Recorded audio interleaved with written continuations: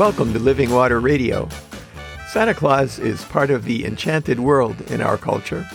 At least we act like it. But our cultural image of Santa is actually rooted in a historical figure who is known as the patron saint of pawnbrokers. Today we'll take a look at the real Santa Claus and the gift he points to that is more valuable than gold, even in inflationary times. My name is Pastor David Berkedal. My wife, Reverend Sally Welch, is co-producing this podcast. Sally is a Christian Church Disciples of Christ, United Church of Christ ordained minister, focusing on ecumenical and interfaith ministry. I served Lutheran Christian congregations in Compton, California, and in San Dimas, California for over 40 years. Today, maintaining our yard is my gym, and I'm active as a volunteer in the leadership of the more than 100 Evangelical Lutheran Church in America congregations in our area. Between the two of us, we have over 80 years of ordained ministry experience.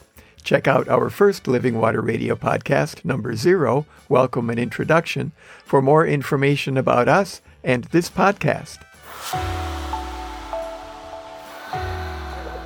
I played an outdoor mall Santa, or more accurately, Santa's helper, one year when I was in high school in my hometown, Manitowoc, Wisconsin. One of my brothers says that he remembers me arriving at the mall in a helicopter. I did?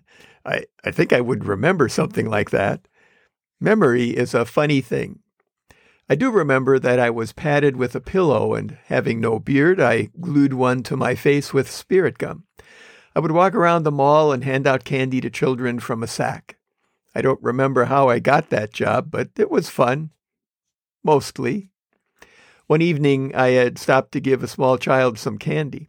His older brother was standing with their parents behind him, and he suddenly exclaimed cynically, "You're not Santa."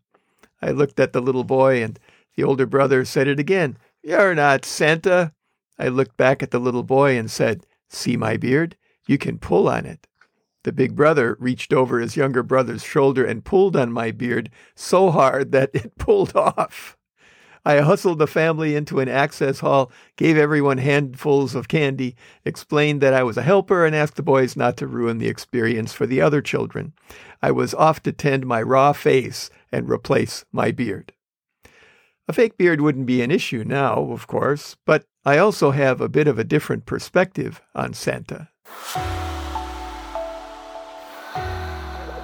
Popular astrophysicist Neil deGrasse Tyson drew a lot of criticism on his Twitter account this year when he posted that if Santa and his reindeer traveled as fast as they would need to travel in order to reach all the homes in the world in one night, they would explode.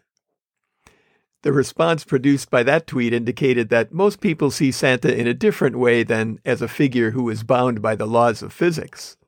Iconic, and I do not use that word often, Christian writer C.S. Lewis, author of The Lion, the Witch, and the Wardrobe, Out of the Silent Planet, and more, along with works of accessible theology such as Mere Christianity, was a close friend and colleague of J.R. Tolkien, author of The Hobbit and Lord of the Rings, and more. Both were Christians, and they disagreed on how best to convey the Christian message in a secular world. It's my understanding that C.S. Lewis believed that allegory, where characters stood for the divine, drew the story of salvation into the realm of imagination. And J.R. Tolkien believed that it was best to create a world in which the presence of God could be encountered rather than understood. For both, the enchanted world was a preface to the real world filled with the holy and the divine. Santa Claus and his elves, magical reindeer, and his impressive logistical powers fits into that category. Our popular image of Santa Claus mostly has to do with the pictures in the Coca-Cola ads of the 1920s and forward, and with that jolly old elf in the 1822 poem by biblical scholar and professor Clement Clark Moore, "'Twas the Night Before Christmas." This year, a popular Netflix movie named A Boy Called Christmas took the St. Nicholas story even farther from its historical roots. Santa Claus is actually based on a historical figure, St. Nicholas of Myra, or just Nicholas of Myra to most Protestants. Nicholas's traditional date of birth is March 15th, 270, and his date of death is December 6th, 343. Many cultures, including the Norwegian culture of my ancestry, mark December 6th Nicholas's Saint Day with special traditions. When I was a child, we put our shoes out on the night before, and St. Nicholas filled them with candy and small gifts by the next morning. He was the bishop of the city of Myra, a seaport city in modern-day Turkey. He was a steadfast witness for the Orthodox faith, the faith delivered to the first apostles, and is thought to have been present at the First Council of Nicaea, which produced the Nicene Creed. He gave his substantial inheritance to assist the needy, the sick, and the suffering, was thrown in prison and tortured during a time of Christian persecution, was released and lived in such a way that he became especially meaningful to and the patron saint of sailors, merchants, archers, repentant thieves, children, brewers, pawnbrokers, unmarried people, and students in various cities and countries around Europe. He had a reputation for secret gift-giving, which gave rise to our modern understanding of Santa Claus. In fact, the original title given to "'Twas the Night Before Christmas" was A Visit from St. Nicholas. One story about him concerns three sisters from a poor family who were about to be forced into slavery or into prostitution because they had no dowries.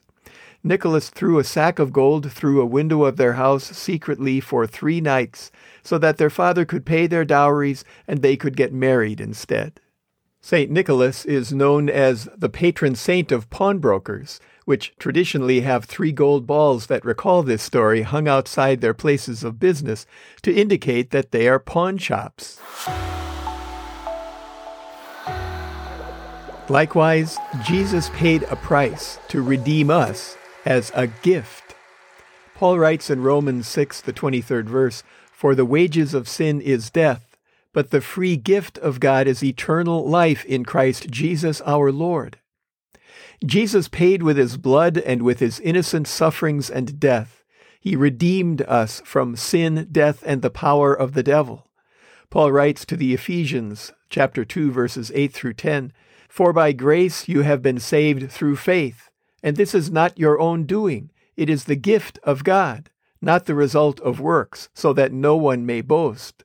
For we are what he has made us, created in Christ Jesus for good works, which God prepared beforehand to be our way of life." We are gifts to others in response to the great gift of eternal life that we have received in Jesus Christ. That is who we are. It is our way of life. The world's Christmas is on sale now, if you can find it. It's mostly taken down and will have disappeared by New Year's Day. Our Christmas continues for 8 more days in the 12 days of the Christmas season. What do we celebrate? God became flesh like ours, to suffer and die like us, so that we might not die, but might live forever. John 3:16, part of Jesus' conversation with Nicodemus, was called the Gospel, or Good News, in miniature by 16th century church reformer Martin Luther. "For God so loved the world that he gave his only Son, so that everyone who believes in him may not perish, but may have eternal life." This is the gift that came at Christmas. St. Nicholas was known for giving gifts. Santa Claus is known for bringing gifts. But Jesus, God made flesh, is the gift. And we share our gifts with the world in response to the greatest gift ever given, Jesus Christ. We have received now the gift of the Holy Spirit. It has been poured out on us as streams of living water. Near the end of the last book of the Bible in Revelation chapter 22, verse 17, we read, "The Spirit and the bride say, 'Come,' and let everyone who hears say, 'Come,' and let everyone who is thirsty come. Let anyone who wishes take the water of life as a gift." Christmas is a time of gift-giving. It's also a time of gift-receiving. It can be a time for receiving the greatest gift of all time. Open your heart and receive the gift of God. And if you have received it, invite others to receive that gift as well. Make this a Christmas season that brings Santa back to his roots for you and for others. That would be the merriest Christmas of all. Today, let's remember to pray for all those who have yet to get the vaccines and the booster, because they are most at risk to themselves and to others. And let's remember to pray the Lord's Prayer sometime today, the one that Jesus taught us. If you don't know what that is, contact us at therevsdavidandsally@gmail.com or send us a tweet to @DavidBurkettall and we'll send it to you. Send your prayer requests to either of the same addresses and we'll include them next time. Send your comments there as well. As always, we encourage you to stay hydrated. Open your heart to receive the living water from the source, God's self, the living presence of the one true living God, the God who gave himself on the cross so that all who believe and are baptized might be restored to the living relationship with God for which we were created. Remember your church. Identify one if you don't already have one. Ask a friend about it or a family member. Google it. Contact the pastor. When you have a church, go to or tune into the worship service they have available. And support your church financially so that it will be fully functioning as we move now out of the variants and back into the new normal. Support your pastor and church leaders, pray for them, and help them in any way that you can. They're trying to find their footing. They're trying to keep everybody happy. You know how impossible that is. Support them. Pray for them. If you or a loved one are having thoughts of suicide or are struggling with mental health issues, call somebody, contact a friend or a relative, Google a local national hotline, talk with a professional, reach out.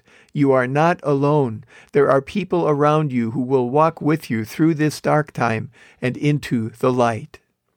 Wear a mask when you're outside your home, practice social distancing, wash or sanitize your hands regularly, get your vaccine. It's the one thing you can do to keep lowering the curve and to literally save lives. Do it for the sake of others. Avoid crowds if you can, and be outside if you have to be in a crowd.